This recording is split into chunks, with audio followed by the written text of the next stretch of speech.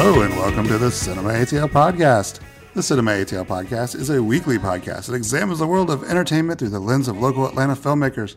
That would be us, your hosts. I'm Michael D. Friedman, and that is Martin Kelly.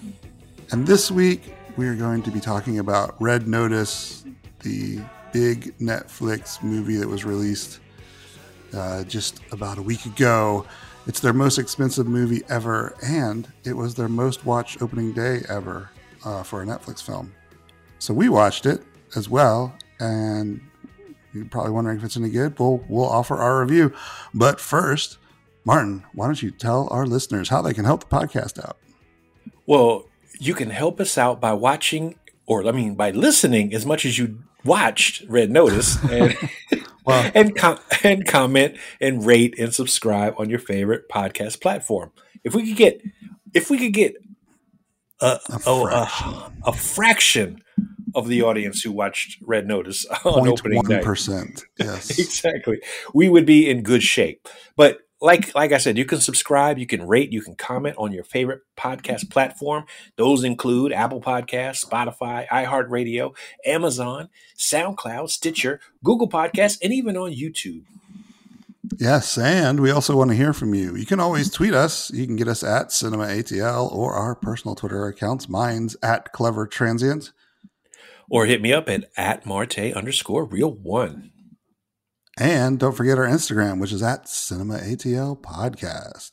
That's right. Or if you're legacy web enabled, you can check us out at cinemaatl.com. Or you can visit our MySpace page at myspace.com/cinemaatl.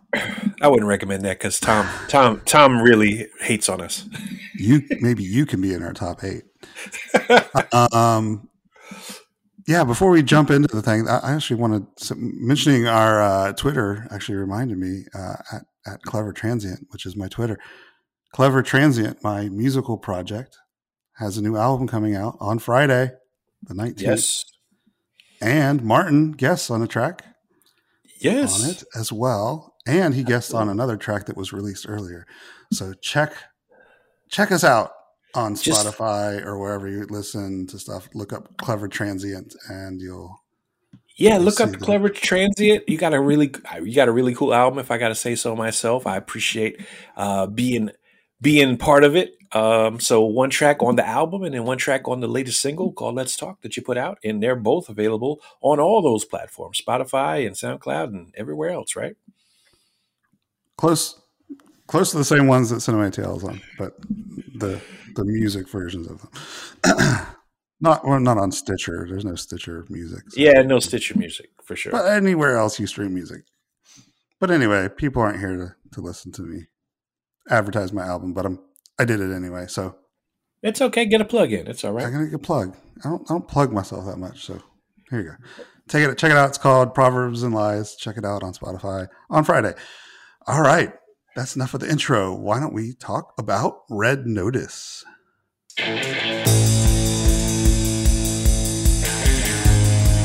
Well, okay, Red Notice. What is it? What is it about? It's the biggest movie that Netflix has ever made by budget, according to them. It's also the most watched opening day the Netflix film ever, according to them, because they don't share their data. And it was also filmed in Atlanta. Right. So, right. Yeah, that's one cool. of the big things. That's one of the big attractions because we talked about this a lot while it was in production. Back when it was just a nugget of an idea. Yep. Absolutely. In Rawson Marshall Thurber's head. Anyway, the film itself is about an Interpol agent played by The Rock, Dwayne Johnson, who's trying to track down the world's most wanted art thief, which would either be Ryan Reynolds' character, Nolan Booth, or the mysterious The Bishop. So, and so, yes, and then, Gal Gadot's in it as well. And, they globetrot around the world chasing after a MacGuffin, which they actually call it in the film. Yeah, they actually called it that. Yeah, which was funny. Trying to track down this, the third, Cleopatra's third egg, trying to, so that they can sell it to an Egyptian billionaire and make lots of money. Definitely. So, yeah. And and this was written and directed by Rawson Marshall Thurber, who's maybe best known for Dodgeball, although he did work on Skyscraper with The Rock. But I think that Dodgeball is by far the better movie. yes, absolutely, and I think his Dodgeball sensibilities do come out in this film, in a sense, because things like you just mentioned, like they even are so self aware they call it a MacGuffin, in the movie itself, and so there's a Right. lot of tongue in cheek elements to it. The cinematographer is Marcus Forderer, and Marcus Forderer is, I believe, European, probably German for the most part. Most of his credits are, on European television as well as cinema. But one big credit he does have that people may have seen is Independence Day: Resurgence. And we won't hold that against him. No, we won't hold it against him. Not But his it fault. The does, movie was awful. right? He made it look fine. It looked fine. It looked fine. And so he does have experience in doing large scale kind of action adventure cinematography. So we already talked about the cast for the most part. Dwayne Johnson, known for everything. He plays John Hartley, the FBI profiler. And Ryan just in case Reynolds. you're wondering, there are scenes in the jungle in this movie. Therefore, they're Yes, filling the jungle requirement that is needed in every Dwayne Johnson movie. exactly.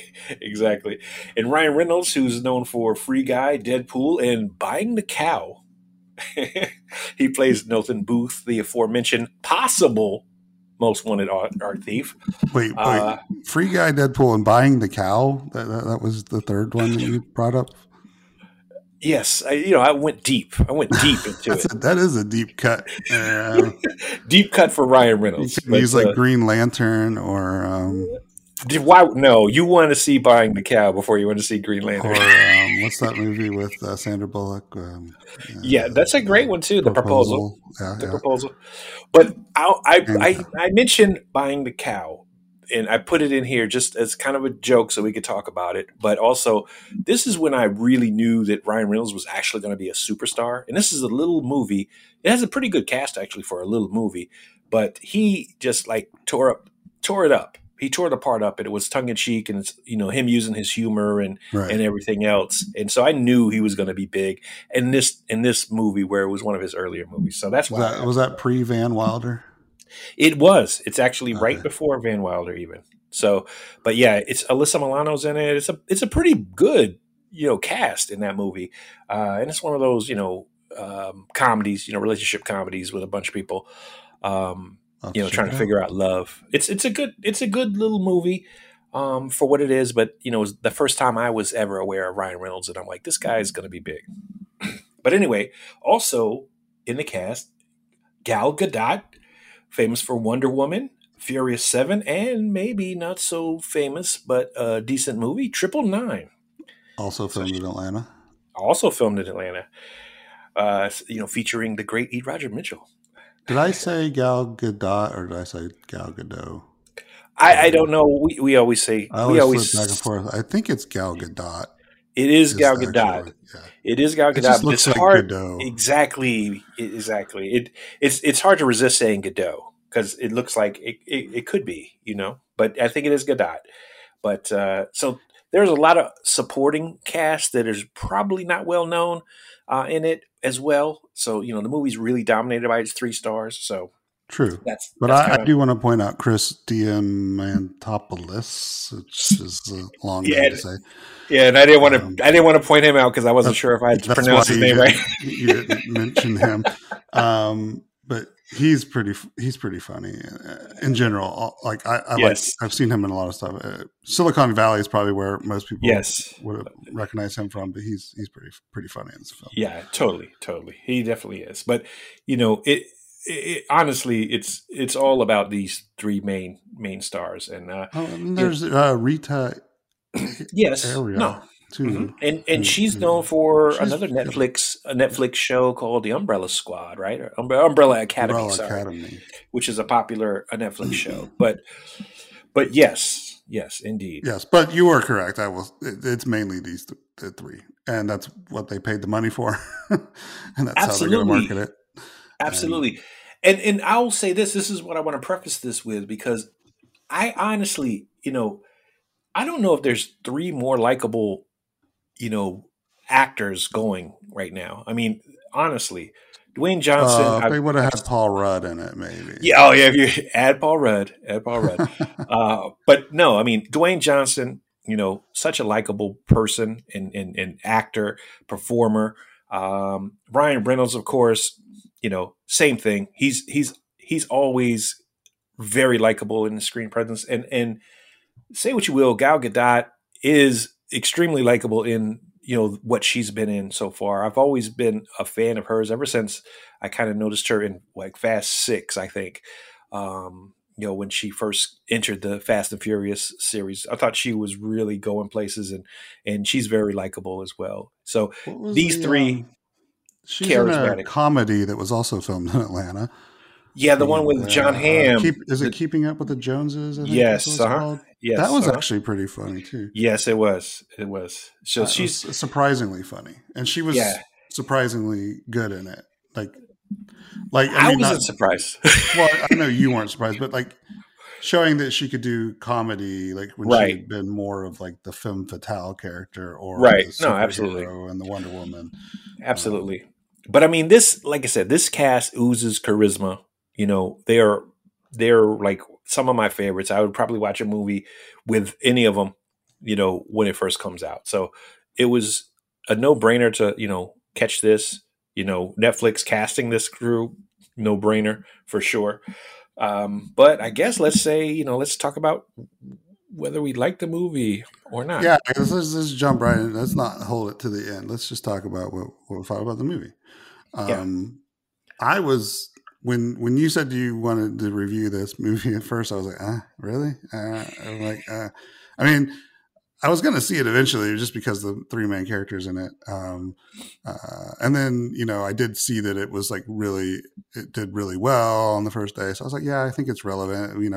It's shot in Atlanta, featuring Atlanta's own Dwayne Johnson, Yes. But I'd read like a lot of bad things about it, but I actually enjoyed the movie. It is not a smart movie by any means, but it is, like you said, the charisma in it is just like seeping from it, and it's just enjoyable to watch the interaction of these characters on screen. Ryan Reynolds is not like really digging deep. He's playing a Deadpool-esque character in it, but he's got a lot of great one-liners. I love the chemistry between him and The Rock. Yes. I think Gal Gadot shows her comedy chops in this. And it's just, it's a fun movie. It evokes like some of the, movies of the past, like Indiana Jones and National Treasure and those types of films. Sure, absolutely. And like National Treasure, like once again, that's a movie that I can enjoy and watch, but it's not I can tell you it's not a good movie. This to me feels the same way. There's a lot of problems with this movie, but I still had fun watching it. And like some of like I like the fact that it's a little aware of itself and aware that it's not, that it's not art necessarily, even though they're trying to steal art. Right. No, that's funny. Yes. Because like you said, it's like self-referential. I like mentioned how they call the egg the MacGuffin. He calls it the MacGuffin at one point, and then there's also a line where they're talking about the plan to steal the egg, and he mentions sneaking past the two featured extras. Yes, which I thought was pretty funny. That was a funny line for sure. Like that, that fourth wall breaking that Deadpool's known for. It kind of comes across in this as well. So it's not like this is like original stuff, but it's just fun, and I enjoyed it. So, and I agree with you wholeheartedly. It's an enjoyable movie. Great chemistry between the stars. All three of them, have really good chemistry together. Lots of really funny moments, especially from Ryan Reynolds and his one-liners. His deadpan delivery is great. And it doesn't take itself seriously. You're right. It's an enjoyable watch. Your comparisons are right on the money. Yes, a lot like National Treasure, something like that. Just a fun kind of, puff of a movie. You know what I mean? It's a popcorn movie, right? For the most part. But I will say this, and ultimately, and I didn't. This is one where I didn't read any reviews, and I assumed it was getting bad reviews from critics. But I'll say that what it doesn't do is deliver on its promise to be an epic movie. You know what I mean? And it kind of does. Like the trailer was really big, and it felt like it was going to be a big movie. It felt like it was going to be, a summer blockbuster. Just happened to be on Netflix, and I think that's what they want you to believe it is, and it's not quite that. It's kind of the movie, for instance, National Treasure was not a summer blockbuster. National Treasure is the counter programming hit of the winter, right? It comes out in like February or March or something like that, and it does well enough because it's fun enough. But this was supposed to be big, and it's not.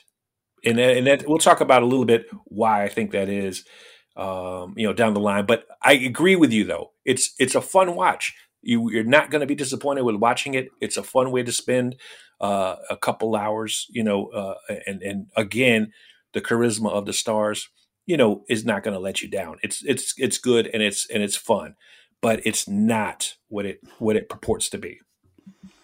Well, let's talk about that for a second, because do you believe that some of that might be because you are watching it on Netflix and not watching it in the theater?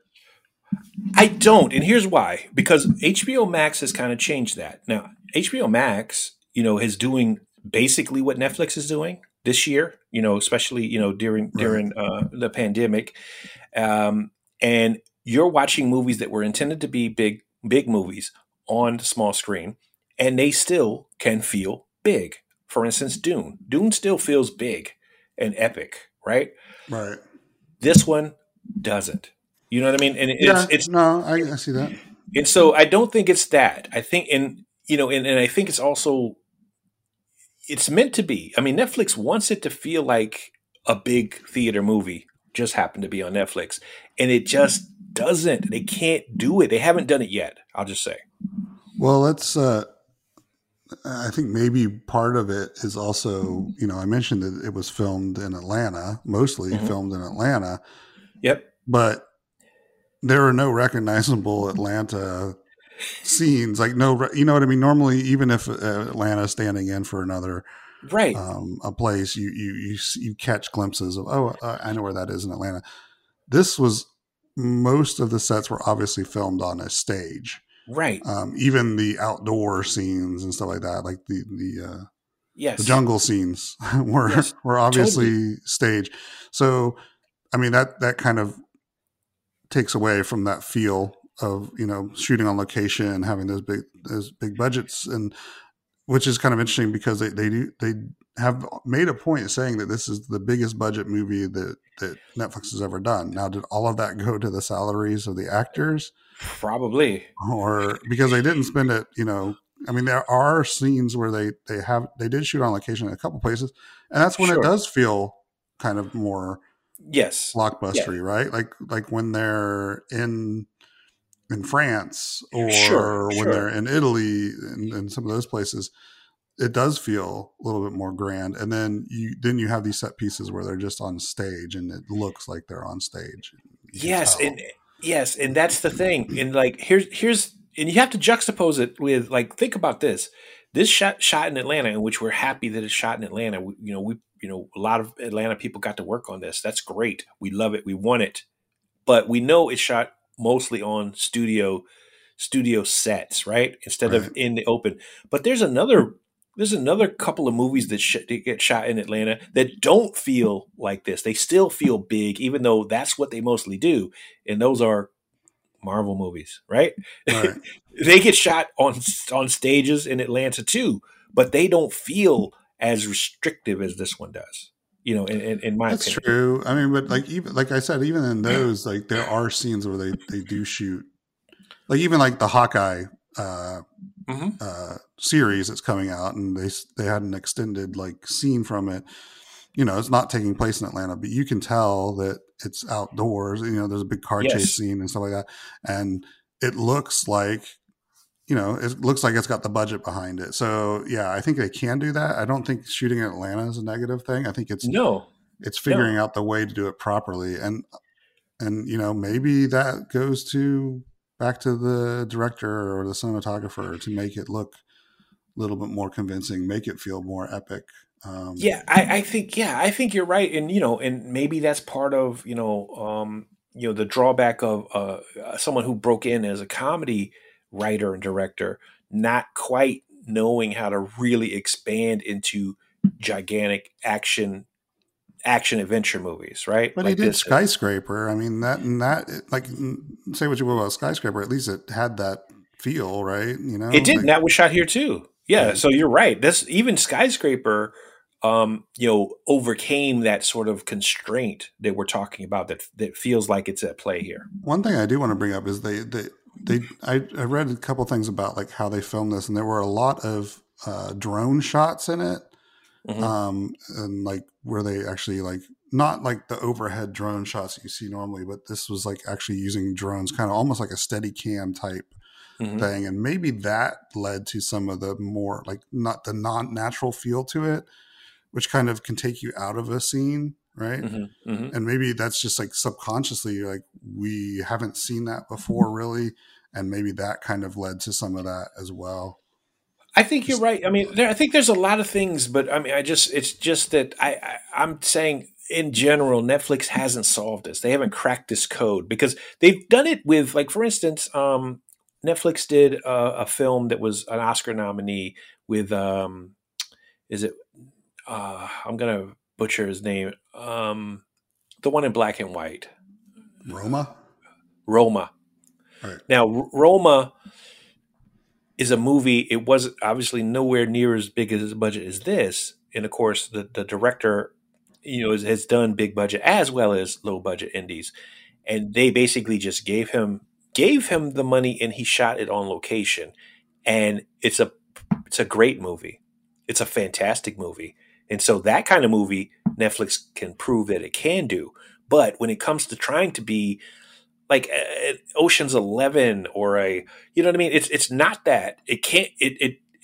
They haven't done it like the Charlize Theron movie that I don't remember the name of. We talked about The Old Guard.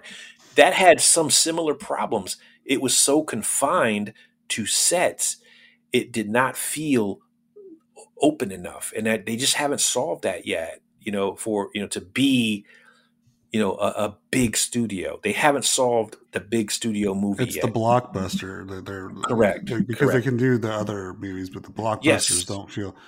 And I think that part of that might be that they are using the Old Guard suffered from the same thing. It felt like the movie was setting up, trying too hard to set up a franchise. Yes. Trying to develop IP into something that they could, make their metaverse, the term that's been bouncing around all over the place recently, but to create that, that IP that, they're kind of jealous of, WB for having, or Marvel, or, DC, those, I agree. I think they're looking for that and they're just not finding it. But that being said, I still think that I enjoyed this movie enough that that didn't really bother me, and I am kind of hoping to see a Red Notice 2 because I kind of think it might be better. Sure. That fact. I also want to see a second Old Guard too, because I think Old Guard was like 100% setting up the next movie, whereas this one actually has a story. Sure. As small as the story is, but there was a beginning, middle, and end where Old Guard had a beginning, and that was it, really. Right. No, I agree with you. I think that you're right about the idea that they're trying to create IP because big studios already have IP and they're trying to build it in. But what's disappointing about it is that the fact that they can do some things that are amazing, like for instance, Stranger Things, another show that shoots here in Atlanta. Right. It feels like a fantastic show because they use locations and they shoot it, like movies are shot, really. Right. And yet, Umbrella Academy too. I mean, you mentioned that earlier. It's like right. Yeah. So they seem to have cracked the code on series, but not necessarily on movies. Right. And I don't see how you can't translate. How you can't translate the way you do these fantastic series into making a fantastic blockbuster movie. I mean, the funny thing is, like, some people are successful at, like I mentioned, Roma as one that's very successful that they did. But you know who also, and I'm not saying he makes great movies, but at the same time, him going to Netflix did not hurt the feel of his movies, like Adam Sandler, for instance. Sandler. I was actually going to bring up Adam Sandler because I think it's funny because I always feel like when I watch Adam Sandler's Netflix movies, that it feels like he's spending all the budget just to fly around the world and shoot at different locations. Like Murder Mystery just felt like, right, exactly. Let's go here, let's go here. I'm going to vacation and maybe film a movie while I'm doing it. Right. Like, why don't they do that for these big block? Exactly. Yeah, that's what I'm saying. Yeah. Like, why don't they do that for the big blockbusters, right? Like, why is this one all on a soundstage? And maybe COVID had something to do with it. And it's possible. It's possible, but I mean, I don't know. It's just been a couple of times now, and of course, the hype of it is what ultimately lets me down a little bit. Is that the hype of it doesn't deliver into a blockbuster, which they've been trying to do for a long time. I guess the opposite is for me because I read so many bad reviews that I was just like, I had no hype behind it. Right. And I was just like, okay, this is actually more entertaining than I thought it was going to be. And so actually, I guess, part of the hype for me is the fact that, you talk about social media and don't forget to follow Cinema ATL podcast on Instagram. I follow all three of these actors, right. And so I've seen them promote the heck out of Red Notice. You know what I mean? Right. Just like they promote their other films, right? But their other films are true blockbusters, right? They're true. You go to the theater and see them, and and they're real life blockbusters. And in this one, they're promoting it the same way, so the expectation is the same, and yet it doesn't deliver quite the same. I've discovered what the problem is. Mm-hmm. It's the curse of Blockbuster. Netflix destroyed Blockbuster, and therefore Blockbuster, they cannot have a Blockbuster. Yes, you got it. You got it. They'll never have a Blockbuster. It's like the Babe Ruth exactly. Curse, right? Exactly. You're right. Blockbuster said, "I curse you, Netflix. You'll never have a Blockbuster." And they've proved true. They're gonna have to reverse the curse at some point. We've talked quite a bit about this. Like, it doesn't seem like we delved too deep into it more than what we did, but we're already. I know out of time. So, and I do want to say, hey, it's a fun watch. It's not that, like, my criticism is strictly for the fact that it didn't deliver what it promised. It's still a fun watch and still a fun movie, and certainly worth your time to watch. So I was going to say, can you name one thing you liked about the movie, one thing you didn't like about the movie, and then your grade? Okay. Well, I liked, obviously, the chemistry and the interaction between the stars and their adventure. They were so free flowing and seemed like they had a good time. It translated, so I loved that part. One thing I didn't like about it is that I kind of knew the major twist. The whole time. Double crosses. You knew all the double crosses. I knew it the whole time because there are a lot in this. Yes, yeah, and I didn't. I don't know that. Like for instance, I think of like the Ocean series, and you don't guess them all. You don't guess them all. You know what I mean? Right. And so I knew all these, which was disappointing. They were a little too telegraphed. Yeah. And then in my overall grade, I mean, I'll say B- because it's a super enjoyable film. It just doesn't deliver on its promise. All right. The one thing I liked about it, I think I like the humor mixed with the action. I think if there's one thing that Rawson Marshall Thurber does well is mix the two. So I appreciate that along with the chemistry that you mentioned, but I didn't want to take yours. Number two was just that. My thing that I didn't like about it was that it did delve into stupidity at times, which you can look past only so much. Yes.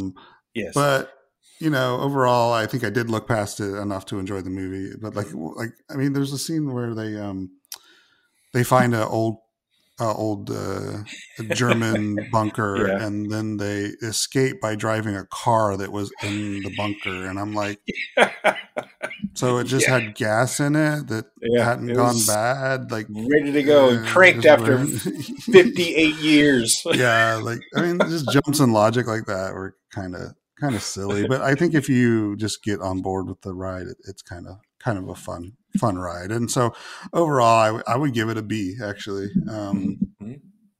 I want to go higher than you because I feel like I enjoyed it more than you, but I can't go to B plus range. B is about where I go.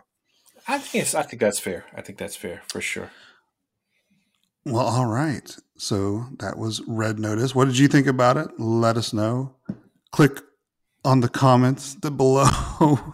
Smash that like button. I don't know. Smash it. Smash it hard. YouTube. But yeah, no, yeah. If you have an opinion on it, we'd love to hear it. Please let us know. You can always tweet us, like I said before. And please share the podcast with people that you might think might appreciate it, or if you think they wouldn't appreciate it. I don't know if you want to punish them for some reason. Send them this podcast. Want to thank Eureka Failure for providing the music as they do each and every week for this podcast. Please check them out. Also on Spotify and Bandcamp and all those other places that you can check out your favorite definitely indie musicians. Mm-hmm. And then finally, to wrap up, Martin, please bestow upon us your words of wisdom. As you know, most of them are not my words of wisdom, but I'd like to talk about something I came across from Henry David Thoreau, and he has a quote that says, "It's not what you look at that matters; it's what you see." And so, if you think about that, it's not about the surface; it's about what you can find in any situation. So that's kind of what I would say is that don't think of things as just what you're looking at. Think about what you can see and what you can find in any situation. I see dead people. you see old school decent Shyamalan movies is what you're saying. I see Haley Joel Osment as a child. Yeah, no. Good words of wisdom, Martin, even though I always make fun of them. I don't really make fun of them. I just try to mix in a little levity afterwards and try to relate it to the quote. Sometimes I fail miserably. Sometimes I get there. I don't know. Somebody's laughing at it. That's all I know. That's right. So yeah, that's it for this week. Join us again next time on the Cinema ATL podcast. See you then.